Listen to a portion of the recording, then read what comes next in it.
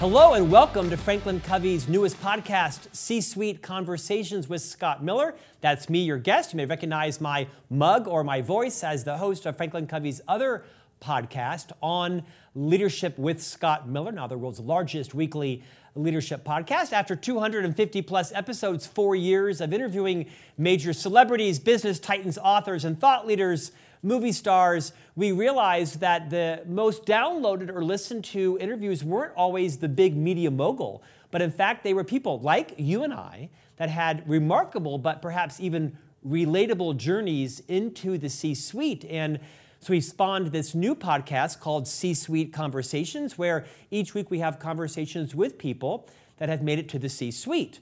Perhaps you're looking to grow your trajectory into the C-suite or better deal with people who work in the C-suite of your company. And today our guest is in fact Mark Suzman. He is the CEO of the Bill and Melinda Gates Foundation, not too shabby, and is joining us today from location in Seattle. Mark, welcome to C-Suite Conversations.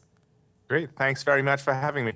Mark, truly an honor to work with you. Obviously, you've worked very closely with both of the Gates as they themselves have been through some turmoil, but have kept this foundation as a juggernaut in terms of philanthropy and changing the lives of countless millions, if not billions, of people around the world.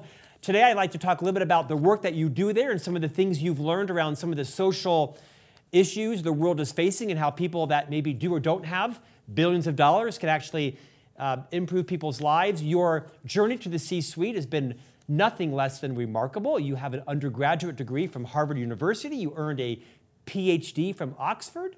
You are, in fact, a Rhodes Scholar, which is something very few people have accomplished. And it's just a remarkable journey. You worked at the UN for many years. I've told a bit of your story, but Mark, would you indulge our listeners and viewers and kind of rewind several decades? I believe you are South African by birth. Talk a little bit about your journey, your education, your professional background, and perhaps most importantly, what led you to become the CEO of what is perhaps by most measures the most influential philanthropic foundation in the world? Well, it's definitely not a career trajectory I expected. If you had asked me graduating high school in South Africa what my career aspirations might have been, I would have told you maybe lawyers, maybe business, maybe something in journalism, but I would never have crossed my mind that I would be running a large philanthropy many decades later. And the journey I went on was actually leaving South Africa to end up coming to the US for my undergraduate education, so at Harvard, and then ending up going on a journalism track. And my early career was in journalism in South Africa, initially with a local paper, and then with the Financial Times, working in South Africa and the UK and then the US.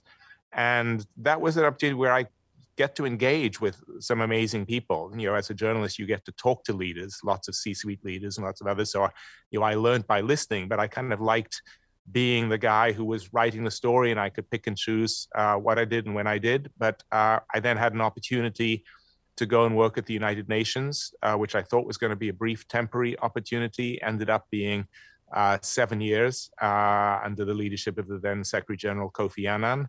And I'd found I'd almost shifted careers. I'd moved into more of a sort of policy making, some managerial roles.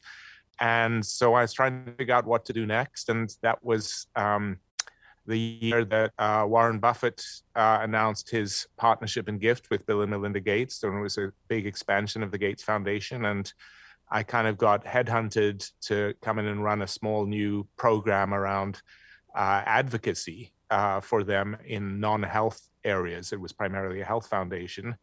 And then to my own surprise, and I'm happy to come back to some of the details, now nearly 16 years later, here I am running what is the world's largest philanthropy. But at each stage, there's a lot of serendipity, and I certainly wouldn't have expected that trajectory 30 years ago, 25 years ago, 20 years ago. And I think I'm a good example of how you can respond to opportunities and lean into them and find yourself in a place you didn't expect, but I'm very happy to be here. Mark, thanks for sharing that. Expand a little bit on the trajectory of your career. You know, I'm guessing some of your career was very deliberate and intentional. You mentioned that other parts of it was the result of some serendipity, some earned, and perhaps others maybe timing or your network or such. As you look back at your career, what advice would you give to other people who are trying to take control of their career? They're trying to be more intentional, more deliberate, less accidental, and recognizing that there is serendipity. Any career principles that you've learned that you think would be helpful for others to perhaps take under guidance? Yeah, well, I'd say two. One is just wherever you're sitting, develop whatever skills you have because they're going to be useful. You might not realize them, but it turns out I was developing sort of writing and social networking skills as a journalist, which I didn't think were going to be great tools to help me in management because I wasn't considering, but turn out in retrospect to have been that. Whatever role you're in, I think there's similar opportunities like that. The second is the one you just talked about. It's timing. Opportunities come up and you have no idea when they come up. I ended up, I was actually all set to go to law school after college, partly because I was avoiding what was a whites-only draft in South Africa during apartheid South Africa. But the year I graduated was the year Nelson Mandela got released from prison. And so suddenly I didn't have a draft and I was able to go back and start working as a journalist. Had I graduated a year early, I probably would have gone to law school. Similarly, when I jumped from journalism into the United Nations, that was a timing thing where I was being recruited to come and help the new head of the UN Development Program for what was supposed to be a year's leave of absence from the newspaper I was working on. But it ended up being in 2000, which was a great moment at the UN where they launched this effort, and I became part of the launch called the Millennium Development Goals, which is how I got engaged in development, which was a set of goals about reducing poverty, improving health, and they got enormous momentum, and suddenly I got excited and energized by that and stayed through the end of Kofi Annan's term. When he stepped down in 2000, at the end of 2006, I was again a little caught. Was I a lapsed journalist? Was I a UN bureaucrat? Was I a development professional?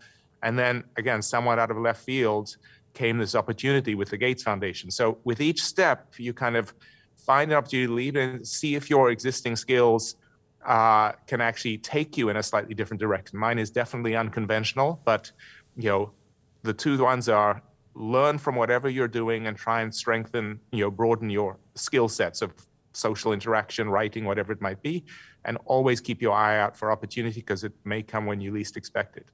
Mark, we'll talk about the mission of the Gates Foundation in a few moments, and I want to talk about the UN experience as well. Before that, I'm going to ask you to check your humility for a moment and talk about what it means to be a Rhodes Scholar. It's a term we hear a lot about, and rarely do you meet one. Will you talk a little bit about what it means to become a Rhodes Scholar? What did you learn from that? That's a very esprit de corps kind of group. Talk a bit about that experience. Yeah, so it was a great honor to be a Rhodes Scholar. I was a Rhodes Scholar from South Africa. There are obviously many from the US. And there's one thing is it's a scholarship that calls on the people who go to respond to public service in some way, to be a global servant, to think about leadership. The origins of the scholarship from Cecil Rhodes, even though he himself was an imperialist racist, he thought a lot about leadership. And this was about trying to identify and build leaders, in his case from across the British Commonwealth and the United States and Germany, who would come and learn and grow together. And so I always did feel a sense of, after being selected, a sort of responsibility. So what are you giving back? Is there something, if you've been given an opportunity like that, which is a full scholarship to an amazing university, there is definitely a sense of obligation everywhere is looking and say, is what I'm doing in some way contributing to a greater social good? So that was one element. There is a second element, and there's a somewhat facetious line that is used for Rhodes Scholars, where a Rhodes Scholar is someone with a great career behind them. Because if you have the potential of, once you're a Rhodes Scholar, you've got that, but you often aren't able to live up to it or drive into the kind of outcomes you hope for. And so that's something also that I think, it's both a pressure, but was an incentive for me always to just think about where I was at each stage of my career and whether it was sort of fulfilling that potential because, society had given me free, full scholarship to learn and grow, and was I giving back appropriately? Mark, pivot to the UN for a moment. After you graduated from Rhodes with a PhD as a Rhodes Scholar, I graduated from Oxford, with the Rhodes Scholar designation, you joined the UN and you worked under Kofi Annan, Secretary General. What are some of the lessons you learned about diplomacy and bureaucracy and systems and strategy, getting stuff done in obviously very unstable political environments with life or death scenarios and corruption and funding and all the politics of the members? Anything you can distill down to perhaps the person like me, a common leader in an organization, leading a team, trying to get things done and build culture, mission-driven. What are some lessons you might translate from life at the UN into everyday life as a leader inside of a company? Yeah, well, maybe I'll start by answering that question. So interestingly, when I started at the UN, or in my early days at the UN, my wife had come out of management consulting and was working at GE Capital. And there are times when GE is now a somewhat more challenged company, but at the time was widely regarded as the world's best run large private company. And I was working for what was generally regarded as the world's most incompetent large bureaucracy. And what was interesting as we would come home at night and compare our days was actually there were a lot of similarities. I think when there are big complex institutions that work across geographies, that work across people, that work across sectors, there are common lessons and challenges that do. And so within the UN, what is the thing is, yes, it is essentially bureaucratic. It's designed to be bureaucratic. It creates big institutions and people working across the world. But how do you get to outcomes and results? That's a sort of thread that's coming. How do you actually take the machinery of the people you're with, the institutions you're with, the resources you have, and turn it into a measurable outcome? And for me, a measurable outcome in those cases would be, resources to help, say it would be development,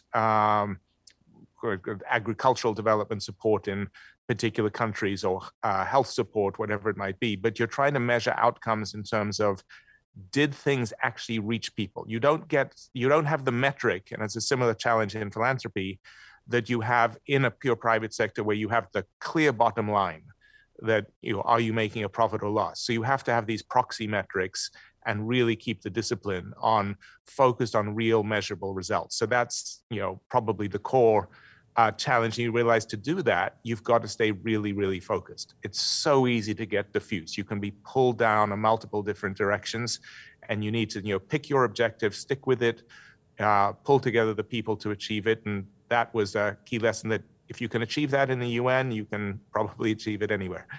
Mark, let's talk about programs and initiatives. I'm going to give you credit for popularizing in some way this concept called streetlight moments. I think maybe you attributed it to a colleague of yours at some point, but these are really about perhaps programs that are well-intended but maybe miss the mark because they're not well aligned with the recipient. Talk about the concept of streetlight moments and how all of us can learn from that.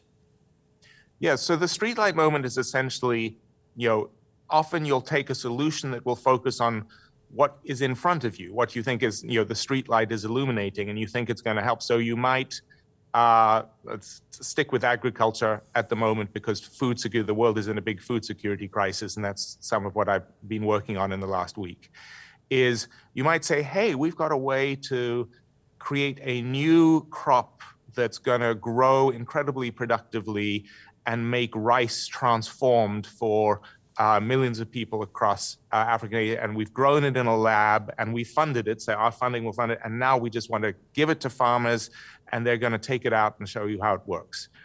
And then what you discover in this that you didn't bother to check how it tasted. It tasted terrible.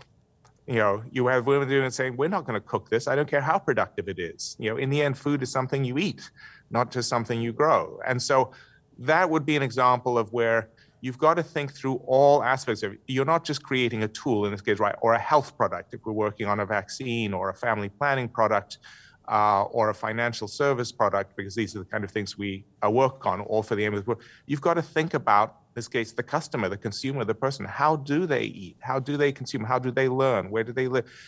Are you actually getting the voice of the people you're working with and trying to serve involved? And that's been an evolution for the foundation.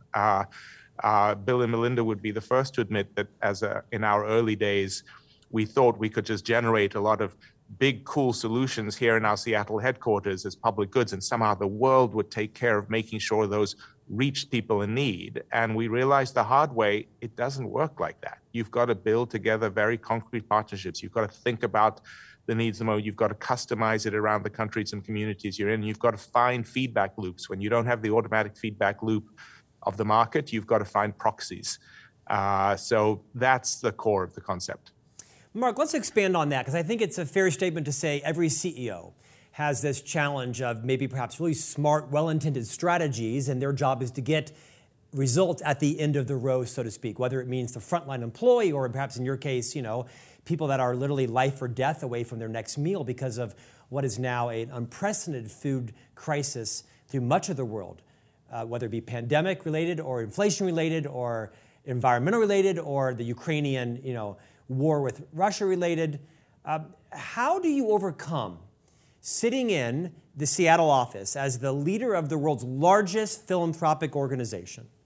How do you make sure that the ideas that you're thinking about designing end up with rice that tastes good and women in Africa will actually eat it and might save their lives? Where does it break down? What are the systems you put in place? How do you make sure you're connected with reality? Take that wherever you'd like to go, but I'm sure every leader listening is facing not as monumental, but similar challenges. Yeah, so one of the things I did when I became CEO was actually set out clearly just sort of three broad principles that I said, these are the hallmarks of what we should be doing as the foundation, and this is going to make us operate and run better. And the anchor of everything is impact first, and impact measured in terms of lives saved and the opportunities provided for the poorest and neediest in the United States and around the world. And then the other two, which we come back to, are a high integrity culture and that we need to operate as one global foundation, not a set of silos.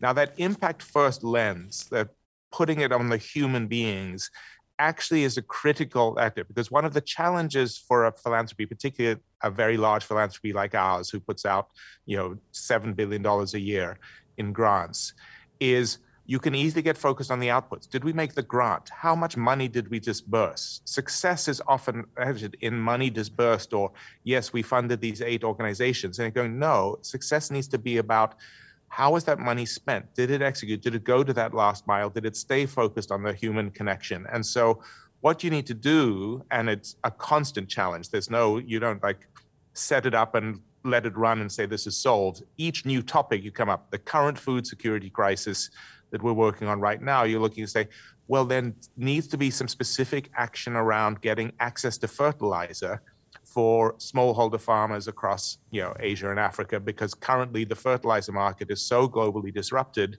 it's being hoarded by rich countries, because basically 60% of the world's fertilizer comes from Russia and Belarus and is now under sanctions.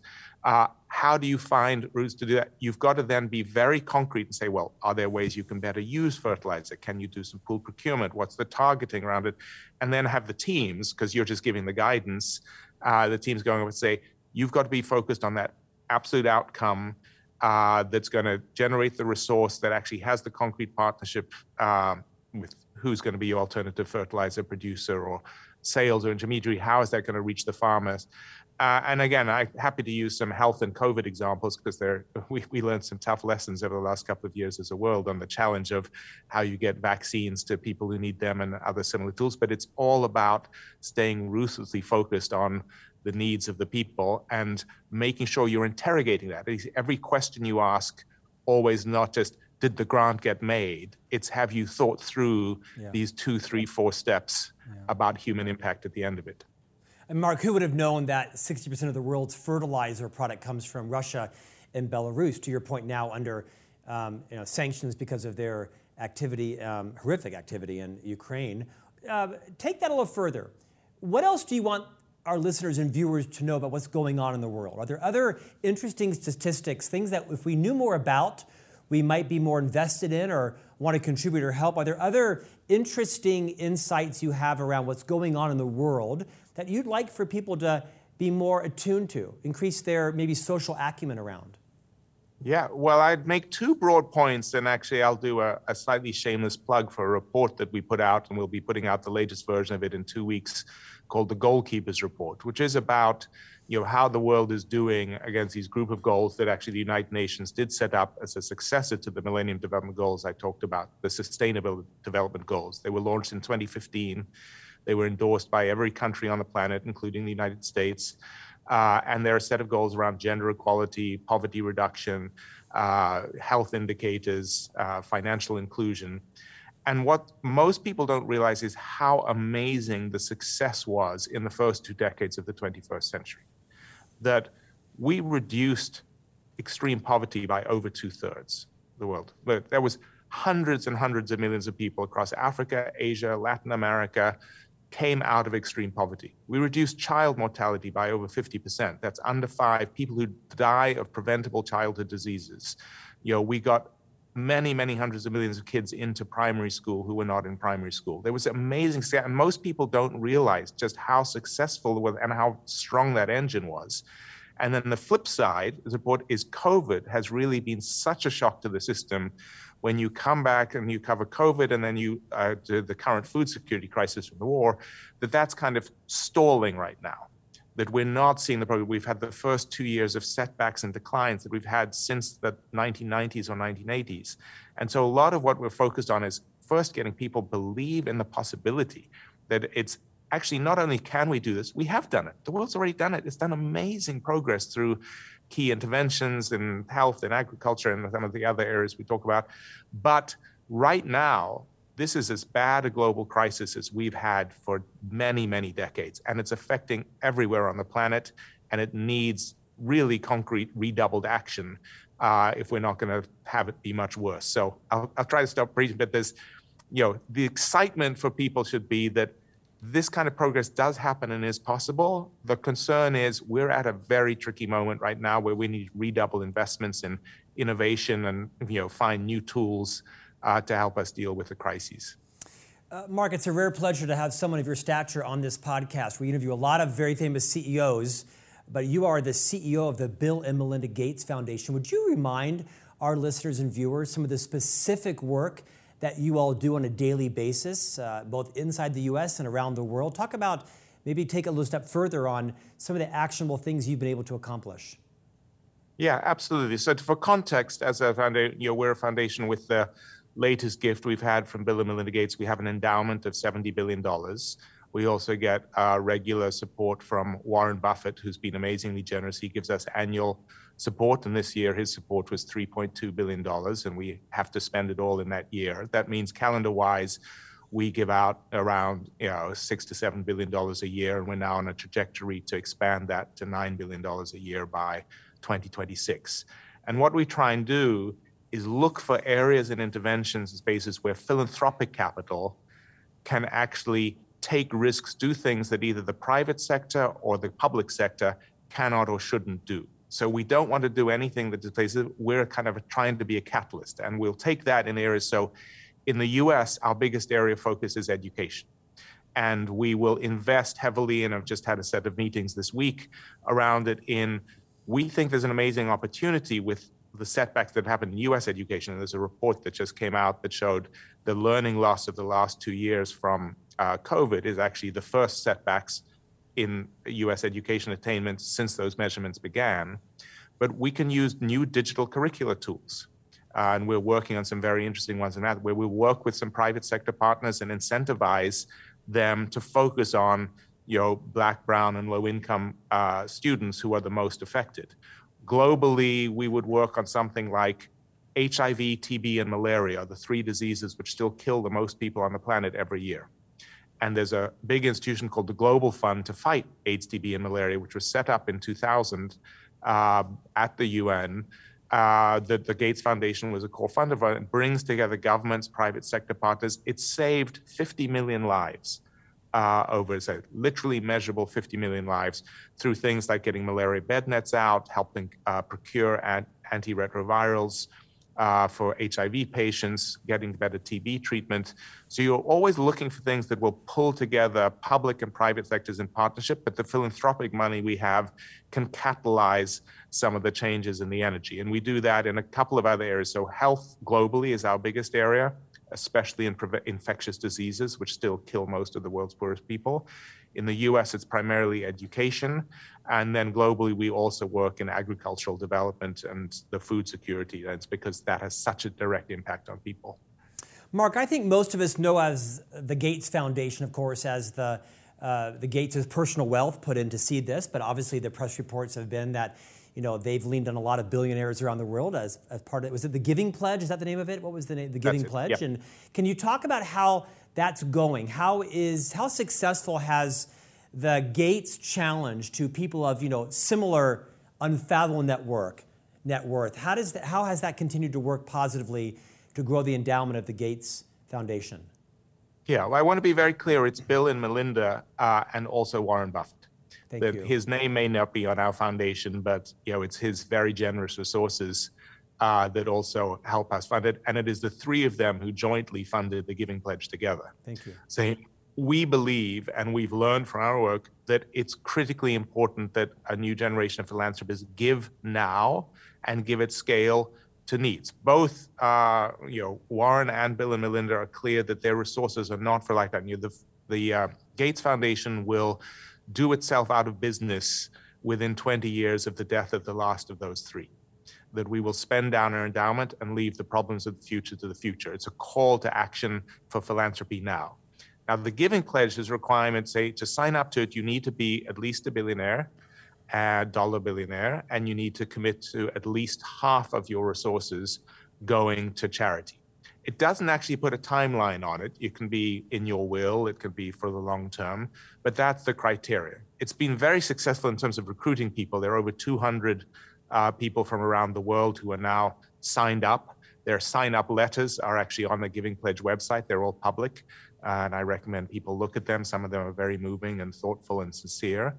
And so in that lens, it's been a great success, and there's some really good examples. I think one of the challenges that we still have, and this is where the scale of giving that Bill and Melinda and Warren are able to do and that we're able to process through the Gates Foundation is unusual. There's still I think most individuals, people find it difficult to give at scale. When it's 50% of these really, really enormous fortunes, many of them we think could be giving much more now in real time. And this is a moment where the needs are particularly acute. And that's one of the reasons why we recently announced Bill and Melinda recently announced an extra 20 billion contribution to our endowment, and that we would increase our spending from 6 to 9 billion a year, because we were trying to send a signal that the challenges the world is facing today demand a broader action from other philanthropists.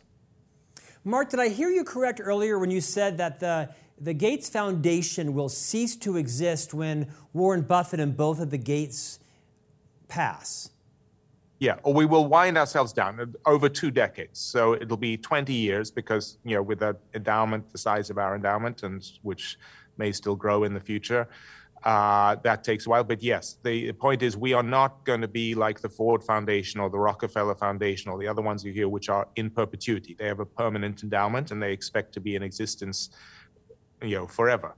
We are very clearly, Bill, Melinda, and Warren said, our resources should focus on the problems of today.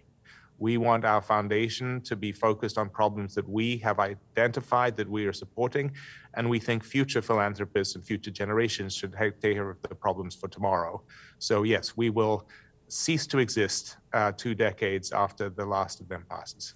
Mark, what would the world find interesting to know about Warren Buffett? Well, the best advice Warren gave me, and this is, I went to have lunch with him in Omaha after I got selected as CEO.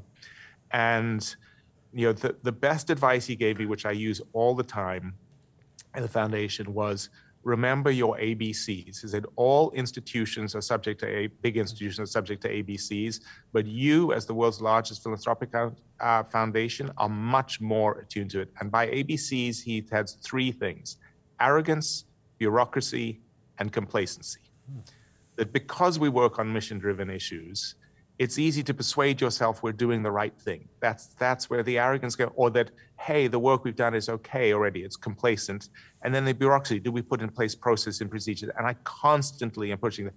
He's very clear he doesn't have the expertise and doesn't want to have the expertise. He does not want to know deeply what's happening in HIV/AIDS or agricultural development. He trusts the foundation to do that. He says, but I want to make sure my marginal resource is being used as effectively as possible. And that means you need to be careful about your overhead, your expenditure, your headcount. He's a great analysis that he will look at your headcount ratios. He'll look at exactly the way he does it with the businesses Berkshire Hathaway invests in. But Warren and teaching me my ABCs is something I literally think about every day. Mark, share the same with Bill and Melinda Gates. Having obviously worked with him now for a long time and been close with him, what would you like the world to know about both, maybe separately even, Bill and Melinda? So the thing that people tend to forget is they're actually, they're both engineers by background. That's how, Melinda came out of Duke University and computer science there and joined Microsoft.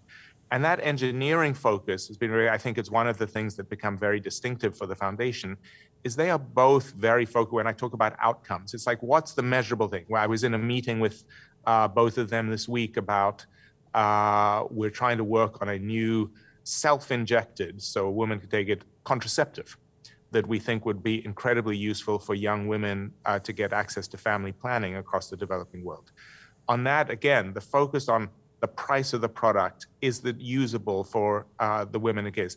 What facilities might you get to keep there? What kind of private pharmacies or public facilities? What would the supply chain look like? Their attention to detail and focus in a space that often just does these big diffuse things is a huge thing, and it's a huge common thread between the two of them.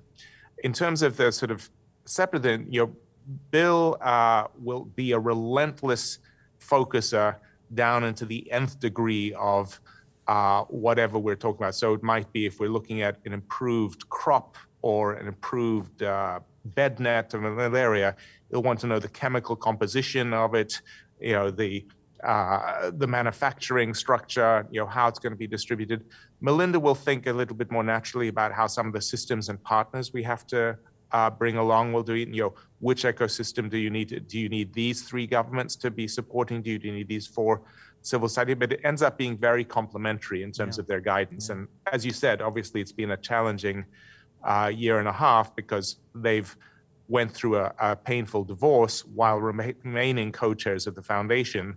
And that's been great to work with them and sort of try and build that muscle of what it means now to be somewhat more institutional, because we also have been building a new board as part of that they are still co-chairs of. But over the last year, we've sort of shifted the way in which we operate and in which they give some of the guidance. And it's a more institutionalized, somewhat less personalized approach. Mark, you obviously have the coolest job on the planet. And I know it's not without challenge and impact. Where does someone go after they've become the CEO of the Bill and Melinda Gates Foundation, of course, with Warren Buffett being a part? I mean, obviously you're very much engaged in your work there. What does the future hold for you? Yeah, the honest answer is I have no idea. I'm waiting. As I told you, a lot of my career has been very serendipitous, and I'm assuming serendipity will come at the right time. I'm in no hurry to leave. I do think it's an amazing job and opportunity, and the fact that the challenges that I described are so huge right now, the privilege of being able to be part of an institution that is able to work on these issues. The mission that drives us, it's actually carved on our headquarters that I'm sitting in right now, if you ever get a chance to visit us, is every person deserves the chance to a healthy and productive life. And it's a core and simple vision. It's very inspiring. But then you have to turn that into those measurable outcomes. And yeah, I'm very happy doing what I'm doing, and what comes next will come next at the right moment, but I have no plans and no idea. Such a valuable reminder that no matter how intentional and deliberate we need to be to take control of our own careers, not give them up to somebody else, there is a level of serendipity and timing that hopefully we're listening and prepared for, right? I think you read this quote all the time that the best luck is kind of the luck you create yourself in terms of your network, your reputation, your brand, your trustworthiness, and also being at the right place in the right time. Mark Suzman, CEO of the Bill and Melinda Gates Foundation, also including Warren Buffett. Thank you for the clarification. Thank you for your time today. Great. Thank you so much. And we'll see you back here next week for a new conversation from the C-Suite.